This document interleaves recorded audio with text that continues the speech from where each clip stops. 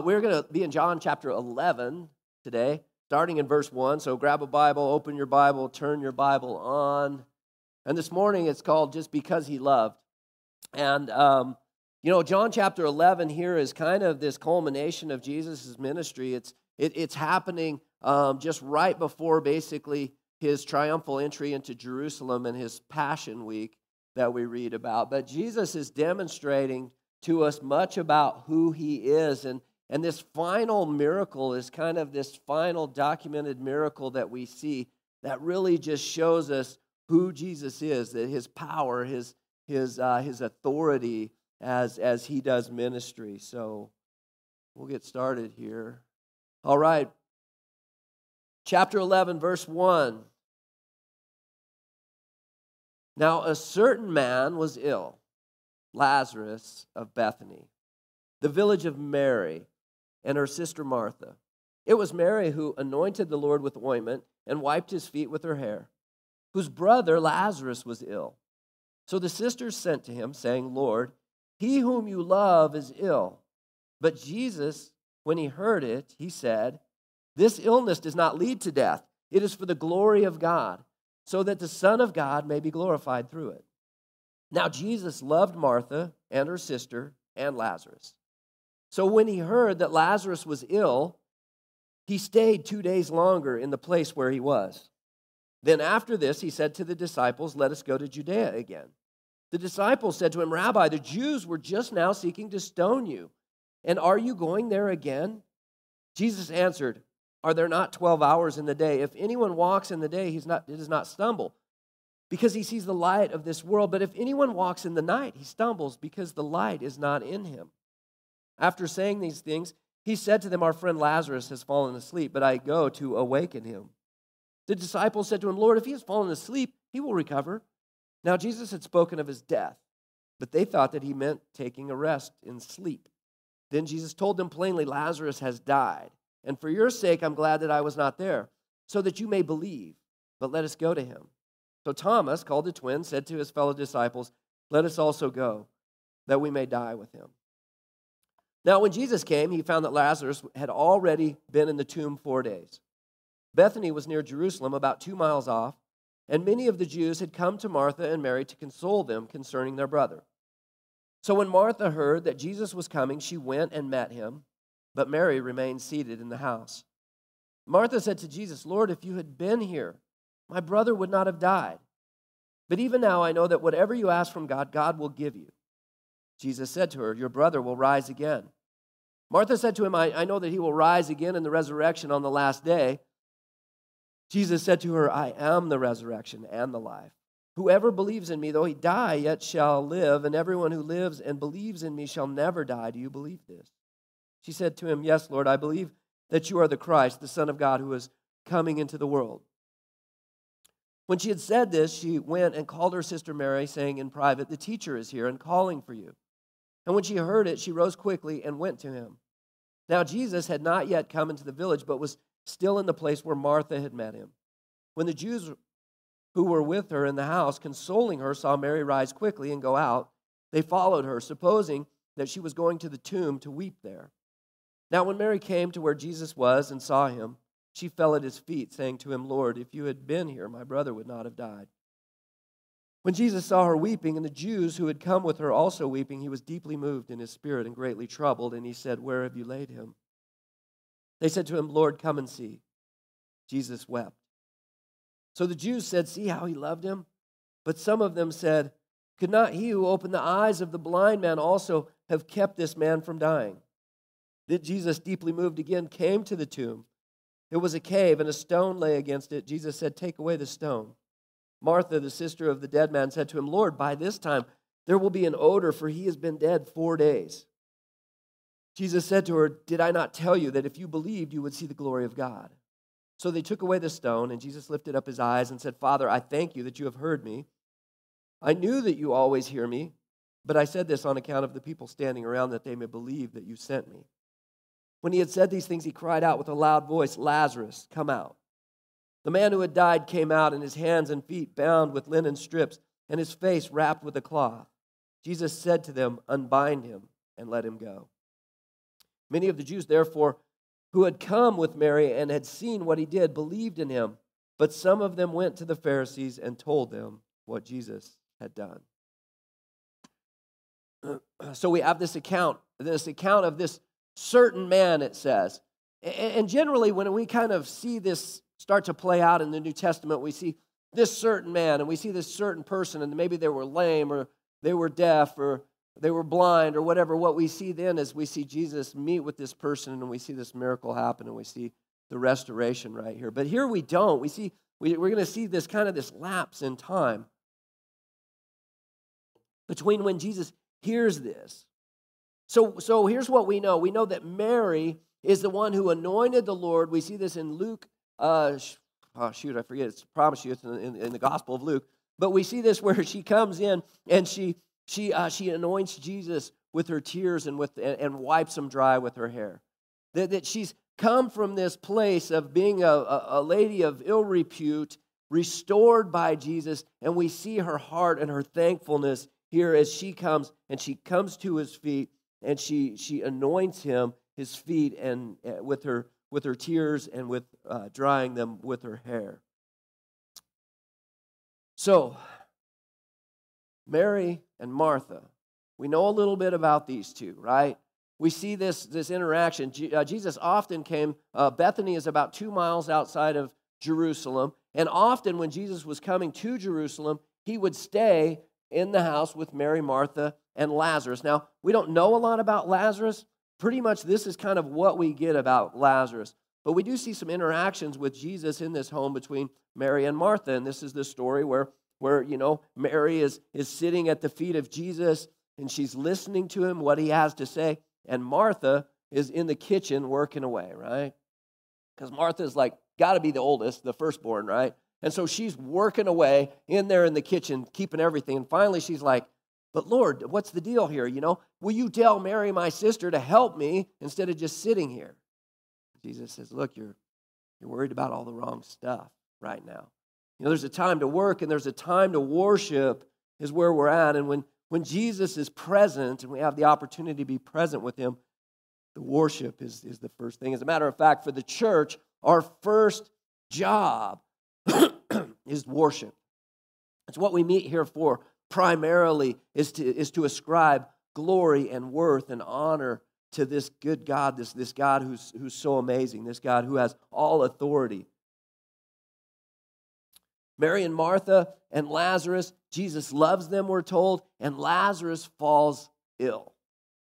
Now so much so that they send somebody, Mary and Martha send somebody to go and get Jesus, right? Remember when we're talking about, too, they didn't shoot a text off to Jesus and said, hey, Lazarus is sick, or Lazarus has the flu. The only way to they didn't call him on the phone, nothing. They didn't send him an email. They had to send people to go get him. And so they knew the reality of the situation with Lazarus. Lazarus was really sick. Lazarus is dying kind of sick when they send somebody to go and get Jesus. And the reason that they go to get Jesus, right, is they know that Jesus is the one who was able to do something about this. It's without hope for anybody else. They're at the end, nobody else can do anything for Lazarus at this place. It's imminent, most likely, that he is dying and going to die. And so Jesus gets this message, and he makes an interesting comment. And in this translation, it says this illness does not lead to death. Probably a better way to say it was it doesn't end in death. This illness that he has is not going to end in death. And then he states the reason for this. It is for the glory of God, so that the Son of God may be glorified through it. So God has a purpose. Jesus has a purpose in what's going on here. Well, what's happening here isn't just a random thing. This is a hard thing. This is a difficult thing. This is an uncomfortable thing. But Jesus has a plan in the midst of it. And ultimately, what happens here is going to give glory to God. So sometimes we're like, what is with this glory stuff? I would say this. Glory is the magnification of God's power, of his awesomeness, of who he is. It's what makes him famous to the world around. So God is about to demonstrate this idea of his glory so that others can see the reality of who he is and might possibly believe was he also. So it says that now Jesus loved Martha and her sister and Lazarus. So when he heard that Lazarus was ill, he stayed 2 days longer. What the heck? So if it's us, if we've got somebody and they're dying and we know they're dying and it's a family member or something like that, we're going to get there as fast as we can. Why? Because we love them. Because we want to see what we could do or make a difference or whatever. But Jesus, it says here, that he loved them, and because he loved them, he stayed 2 more days. What an interesting thing that Jesus would say, okay, Mary and Martha are really worried that Lazarus is about to die. I'm going to see if I can catch a couple more days in the hotel that I'm in right now. See if I can extend my stay a little bit.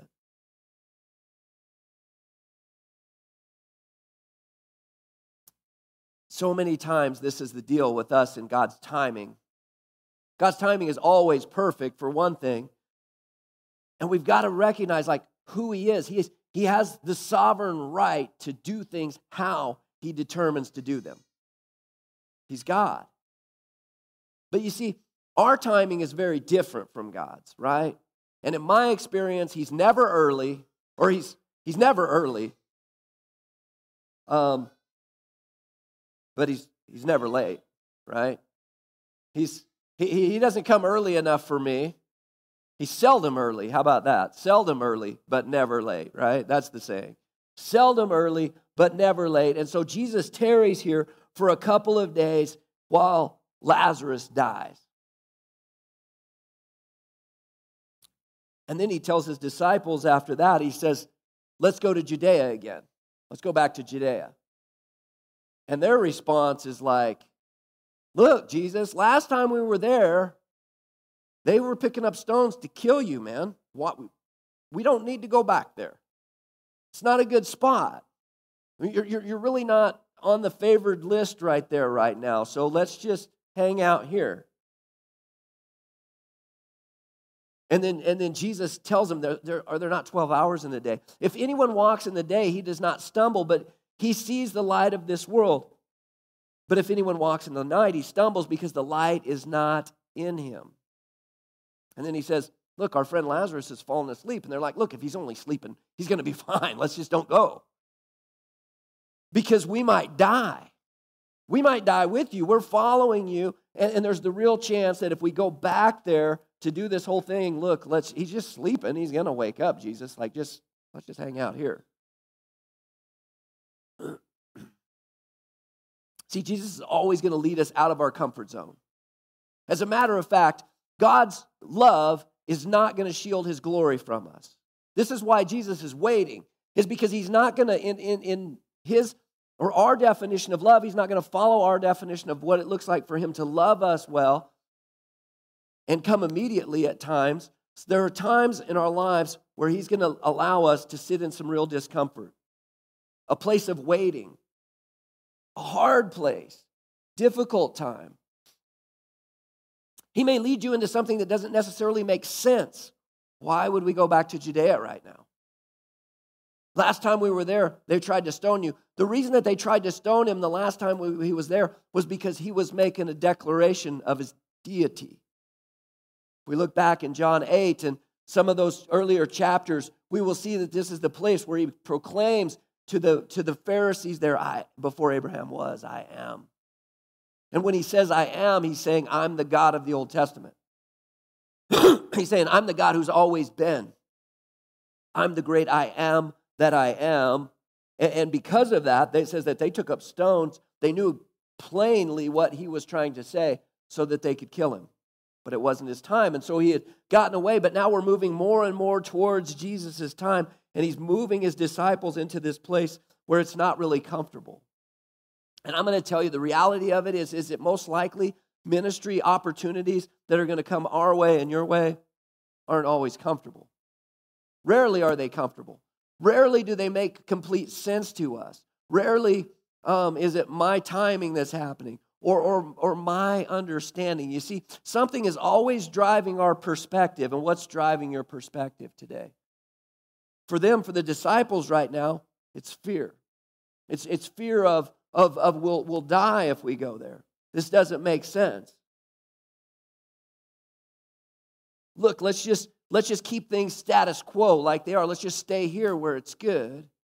Let's don't move into that dangerous spot. But you see, Jesus says to them, Lazarus has died.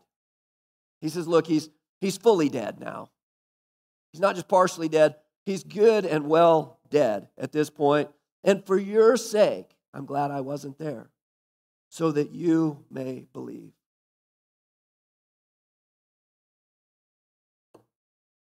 So Thomas called the twins, said, okay, well, Lazarus is dead.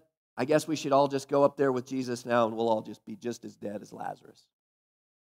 The interesting thing, there's an interesting dialogue between death and life, and the definitions of death and life between Jesus and the rest of his disciples. Jesus tells them, look, as a matter of fact, there's 12 hours of daylight, and if you're walking in that, then you can trust in that. If you're walking in connection to Jesus, even when it doesn't make sense or even when it's hard, when we're walking in that and we're walking, trusting in that and abiding in Him, that we can walk in the light. But when we go off on our own way to do our own thing, then we're gonna stumble around in the dark. I can just tell you that for you and I, if you're trying to draw a line between Jesus' timing and your timing, Jesus' scenario and your scenario, you're going to live with a lot of angst and anxiety in your life. Because these two aren't going to match up. You're going to see things differently. You're going to want things to have different outcomes than what God has. It's only when we really let go and allow Him to be God. Now, when Jesus came, verse 17,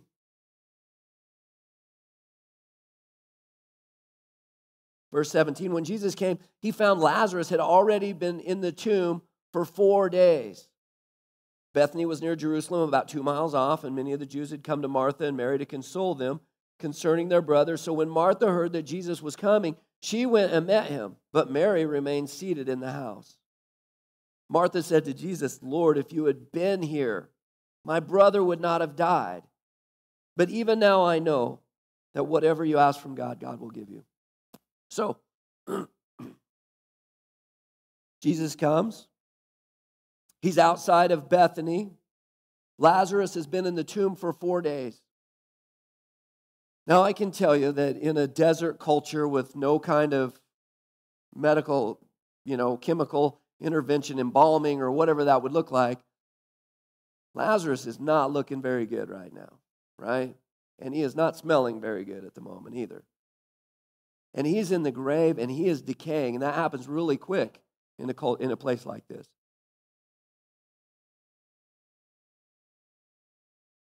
And Martha, being the one who's all business-oriented, all about the work, when she hears Jesus is coming, she goes and meets Him.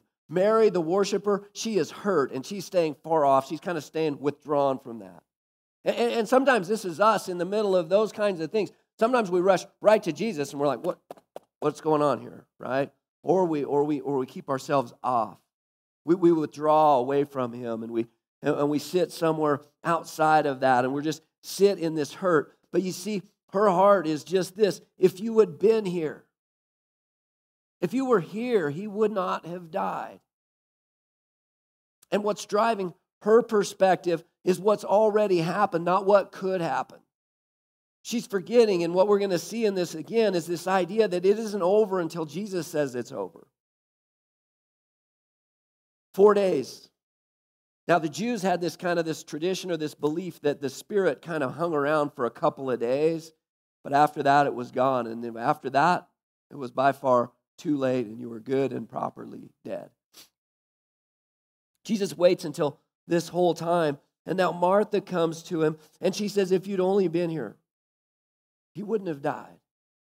If you'd only intervened, if you'd only been here, and there's a reality to this, when we suffer loss and hardship in our lives, there's this reality that we have to face up with, and it says that if you'd intervened, God, the all-powerful God of the universe, the creator of all things, if you'd have just intervened, if you'd have just been here, it would have been different. And we ask the question, why weren't you here? Where were you? You could have changed this. You could have alleviated my hurt. You could have brought a different outcome. But I love this about Martha, verse 22. But even now, I know that whatever you ask from God, God will give you. That's the kind of faith that we need. We need that kind of faith, and even now kind of a faith that says, okay, if you'd have been here, you could have changed it, but even now I know that you're at work. Even now I know that you're good. Even now I know that you're working something in this and that I can trust in that. See, because it's in these places and in these times that we need something to hold on to. We need something to grasp onto. If you find yourself in this place of deep grief, of deep suffering like this, and if you've experienced hard and deep grief, I'll the first few days of Callie's death were agony, literal agony. I couldn't function without just falling apart. And this is where she's at. She's in this place of utter agony. But she has this even now kind of a faith. And if the suffering and the grief isn't going to crush you, I'm going to tell you, you've got to have an even now kind of faith. You've got to understand that God is, even if it doesn't change, you've got to have the Meshach, Shadrach, Abednego kind of faith that says, my God is able to deliver me from this fiery furnace, but even if he doesn't, he's still God. He's still good. He's still at work in the middle of this, and he's still working this for an end that is going to bring him glory. You see, God is not just glorified in our lives. He can be very much glorified in our death.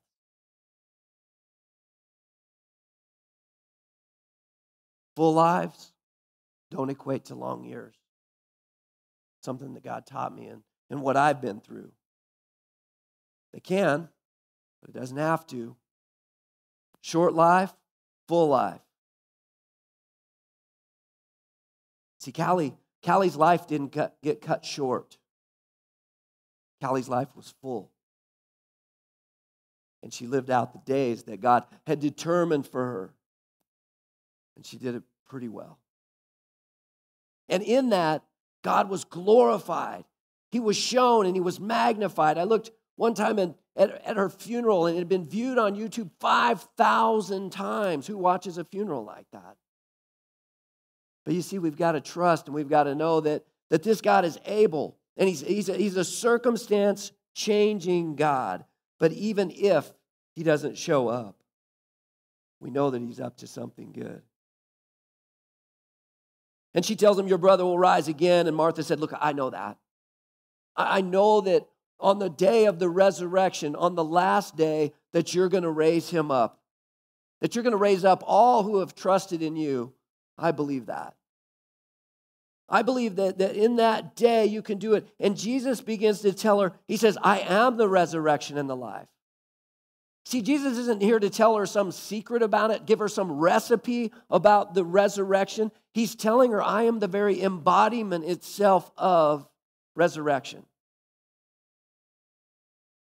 I was kind of thinking about the word this week a little bit, and there are a number of people who claim, and even medically and stuff, that people, they died and then they came back, right? But that's not really resurrection. Whatever we think about that, but whatever. But anybody who's ever experienced that, or even Lazarus right here, he isn't really going to, at this point, experience real resurrection. He's going to experience resuscitation. Because he's got to die again. But resurrection is greater than that. It's more than that. You see, resurrection is the day when we're raised back to new life, and it's all different. It's all changed. That sin is no more, that tears are no more, that injustice is no more, death is no more, sickness no more. That is the day of the authentic resurrection for us. Now, Jesus is the firstborn out of that. He's the first one resurrected in that, so that we can look to that and we can have a hope that is greater than the struggle that we might find ourselves in today. Whoever believes in me, though he die, yet shall he live. And everyone who lives and believes in me shall never die. Do you believe this? I've said it before, the gospel is the hope for the unbeliever. But for the believer, if you sit here today and you're in Christ, the hope for you is the resurrection. It's the day when it's all made right. And you see, this is what we have to get a hold of if we're going to navigate the difficulties of life. She said, yes, Lord, I believe that you are the Christ, the Son of God, who is coming into the world. And when she said this, she went and called her sister, saying in private, the teacher is here and is calling for you. And when she heard of it, she rose quickly and went to him. Now, so she goes back and she gets Mary. Martha goes and says, look, Mary, the teacher. Not a teacher, but the teacher. The teacher. The very one that Mary was sitting at the feet of. And what's beautiful, part of the beauty of this is that, see, Jesus was teaching women. It was unprecedented in the day. Women didn't get to learn. Rabbis didn't teach them.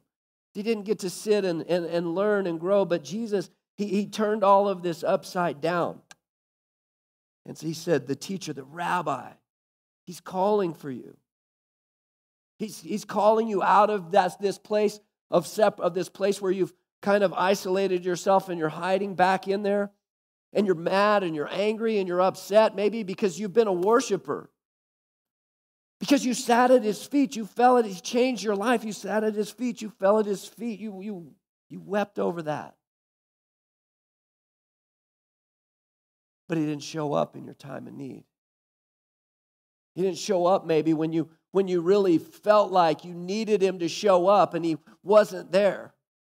How could you let this happen to me? How could you let this happen in the world around us? How could you let this happen to a loved one of mine?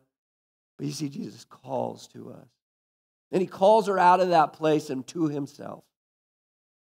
And when she hears that voice, that encouragement, her sister going to her and saying, hey, the teacher's calling you. See, we need to do that. We need to go out into a broken world and to the people that are hiding back because they're upset with God, because they're mad at God, because they're hurt by what they believe maybe God has done to them. We need to call them back.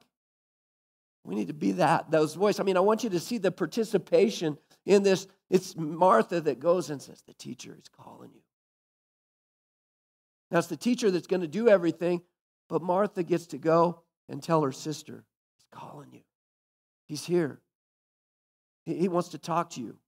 He wants to have a relationship with you.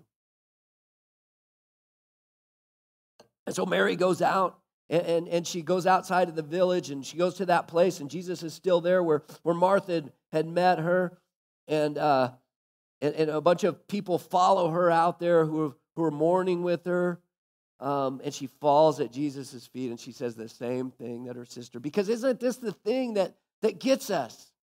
If you'd only been here. If you'd only been here, it would have been different. But Jesus has never been far from this whole situation, nor has this situation ever been outside of the scope of his control. If you'd only been here, my brother wouldn't have died. And it says that Jesus, he saw her weeping, and the Jews that were weeping that had come with her. And it says that he was deeply moved in his spirit and greatly troubled. And what that means is that Jesus had this kind of this angst and this anger in a way, this righteous anger against death. Because everything that is going on around here is not right. It's not what's supposed to be happening. Death wasn't supposed to have come in and taken over our world. Sin wasn't supposed to have come in, but it did. And Jesus has this righteous indignation against that. And it says that he's deeply moved in his spirit and greatly troubled. And he said, "Where have you laid him?" And she says, "Lord, come and see." And the shortest verse in the Bible, Jesus wept. Verse 35, that Jesus related to her in her grief at that point. He entered in even though he knows what he's about to do. He knows the end game. He knows what's about to happen, but that doesn't mean that he invalidates her grief or just says what you're going through is nothing. Don't worry about it. I'm going to fix it now. No, he just enters into her grief. He relates with her. He's grieved. And some of the Jews said, "See how he loved him?" Wow, doesn't that prove it? Doesn't that show how much he loved him? And look at the contrast here. Some said, "Wow, look, doesn't it? He really did love him." And others said, "Well, gosh, couldn't the guy who opened the eyes of the blind and made the lame walk and stuff, couldn't he have kept him from dying?" Isn't this our thing? When death comes and it invades us and when it hits us upside the head and we're met with it in a way that we never expected and we don't understand, and the more out of context it is, the more sudden it is, the more it hits you like a freight train. And we're just left in this place of like, couldn't you have changed that? Couldn't you have done that differently? Did it have to go this way? Couldn't you have kept her from slipping? Couldn't you have done something different to have stopped this? And he could. And he does. I'm convinced that we have no clue what God has saved us from. Right? We all had near-death experiences in here, basically, right? Times where it could have and would have went the other way. But what we've got to understand is that we're looking at this thing through just a pinhole, and God sees the whole thing. And I can't sit up here and explain it to you and tell you everything about it, but I can tell you that he's going to meet you in that spot. And you're going to find a special grace in that place when Jesus weeps with you and you experience that and you feel that and you're there. I can't tell you about it, but you can experience it and maybe you will at some point. But there's a special grace that he has for this situation. And for some, this keeps people outside of the faith. Or it causes them to discard their faith because it just didn't go the way we thought it was going to go. Then Jesus, deeply moved again, came to the tomb. It was a cave, and a stone lay against it, and Jesus said, "Take away the stone." Again, I want to point out participation within this. Jesus is doing it all. It's all him. It's all his power. It's all his sovereignty. It's all him. But yet, Martha goes and gets Mary. Says the teacher is calling you. Now he's telling the group there, roll that stone away. Can Jesus roll the stone away? Of course he can. But there are parts and there are things in this that we're supposed to do. We're supposed to be a group of people that are taking the barrier out, moving the barrier, opening that tomb, helping people to see the light, if you will. And it's only Jesus that can bring them out of that tomb. But we can sure roll it away, right? And Martha's sitting there and she's like, oh, wait a minute. Probably got a can of Lysol or something, you know. She's like, he's going to stink. This is not okay. Don't do it. And I can promise you this. We start rolling away stones, it's going to stink. It's going to stink. It's not an easy business. Helping people to find something different, helping people to walk out of that tomb into the life that Jesus has for them is a messy thing. It's not a simple thing. It's not a convenient thing. It's hard work, and it's inconvenient. And it goes on and on and on. And sometimes you see a whole lot more failures than you see successes. But this is what God calls us to do, is to roll the stone away, to take part in what he's doing, to take our place, to do the things. He's not going to do the things that we're supposed to do. He's not going to do them. He's going to allow us to take part in those things. And don't get me wrong, by not doing them doesn't mean that his will is going to be thwarted. It's not. It's just that somebody else is going to get the opportunity to see his glory and to participate in what he's doing here in this world. Take away the stone. Martha, the sister of the dead man, said, Lord, by now it's really going to stink. There's going to be an odor. And Jesus said, did I not tell you that if you believed, you would see the glory of God? It's this idea that you got to keep believing deeper. You got to keep trusting. You can't let the smell and the stench and the hard things of it get in the way. You've got to just not worry about that. We got to roll this stone back, and we got to just believe that if we're doing that and we're there and Jesus is present, that we're going to get to see his glory. So they took away the stone. Jesus lifted up his eyes and said, Father, I thank you that you've heard me. I knew that you always hear me. But I say this on the account of the people standing around, that they might believe that you sent me. So it was for us, right? And this thing has a purpose, and the purpose in this hard, uncomfortable situation is belief. It's faith. It's that more might come.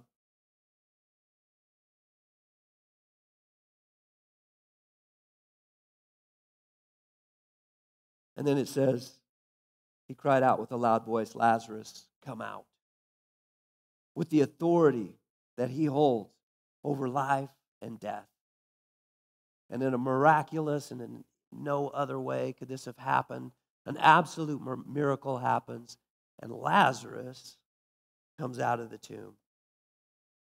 The man who had died came out, and his hands and his feet were bound with linen strips, and his face wrapped with a cloth. And Jesus said to them, unbind him, let him go. Again, this idea of what do we do? Well, we help people to get free. We're supposed to be going and getting people who are lost and isolated and upset and whatever. We're supposed to go and tell them, hey, Jesus is calling you. We're supposed to roll stones away. Where people are dead and where it seems like they're in the tomb, where it's gone too far, it's too much, it's too over the top. No, we're supposed to roll the stone back so that his glory might be made manifest, that he might pull those out from that place of death and into life. And Jesus is doing this, and I see him doing it. I see him changing lives, moving people from a place of darkness and death into new life in Christ. Every single time that happens, it's a miracle. It's an absolute miracle every time it happens when he does this. And then Lazarus comes out, and Jesus is like, hey, unbind him. Help him to get those bandages off. Help him to be free to move and stuff. And guess what? Those bandages, I bet they didn't smell too good. I bet they didn't. They've been around a corpse that had been made alive. But they're supposed to go and unbind him and help him to where he can move freely. This is the idea and the concept of discipleship within the church, of helping others to move forward in the freedom that God has for us.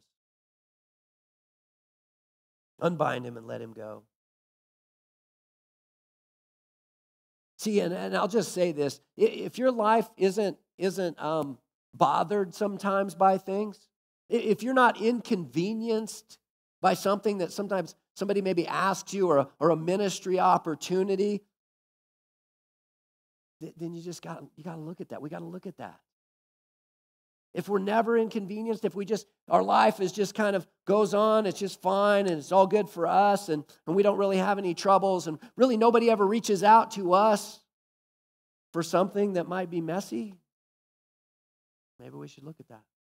If we're a church ever where it's all just smiley and looks all nice and clean and everybody's just smiling and saying how good everything is, we're just doing fantastic. Oh yeah, right, whatever. I know, we're not. If we're ever that, we got to look at that. If we're not ever sometimes in the middle of some messes here, if we're not kind of getting burned on some issue or something where somebody has taken advantage of us as a church or financially or whatever, we should look at that because maybe we're not extending ourselves enough. Maybe we're not willing to get out there and get into the trenches in the degree that Jesus is calling us to. It goes on and it says that many did believe because of that. But not everybody. Some of them just went and said, how can we kill him? Not just him, but poor Lazarus too. They're like, let's kill him. That's the answer. Let's get rid of him. Let's kill him. Some believed and some did not. But that's my hope that if maybe you feel that way, maybe you've been back into something and you feel like you're living something that's much closer to death than life. I want to tell you that this Jesus he's the Redeemer. He's the resurrection and the life. He's not going to just tell you about it. He is that. And you have to experience that. You have to, it's not about just sitting here and understanding a lot of facts. It's about having that become a reality in your life. It's about opening your heart and your life to that. It's about giving up the idea that you can be the Lord of your own life and that you can be king of your own castle kind of a thing. It's really about a death that happens so that we can have some of this stuff just gone, but that he can call us back out of that tomb and into new life. And once you've done that, see, you have a new hope. You have a hope that transcends the struggles of this world. It's greater than the problems of this world. It's the ultimate hope, the hope for the resurrection, where it's forever and ever and ever and ever good. Where it's all, the old thing is gone and the new thing comes, and everything is restored back to its original intention. And that's the thing that we need, because that's an even now kind of a faith. That's a even if you didn't show up now, God, I trust and I know that one day you're making it all right. And in the midst here, in the tension of the now and the in between, that you're at work and you're doing things in a way that I can't understand and I don't get, but I don't have to. Because you see, God isn't calling you and me to understand everything. He's calling us to place our faith in him and to believe and to know that he's doing something. So, Lord, we just thank you. We thank you for who you are. We thank you that you are a God who brings new life, who resurrects what was dead and an impossible situation, that you bring it back into life, and that you forge things in our character that weren't there before, and you recreate us into something new. It's all about the new thing that you're doing, Lord, and so we just want to be a part of that. Just individually, Lord, we just know that you have ministry opportunities for us. You have things that you're calling us to. There are people that you're calling us to just go and say, hey, Jesus he's calling you. There are times where you're calling us to roll a stone back or to take off some bandages to unbind someone. And Lord, we want to be a part of that. We want to be a part of that just individually and as a church. So we're asking for opportunities, Lord. Here's the challenge, folks. Ask. Ask him to put something in your life. Ask him to put somebody in your life to minister to.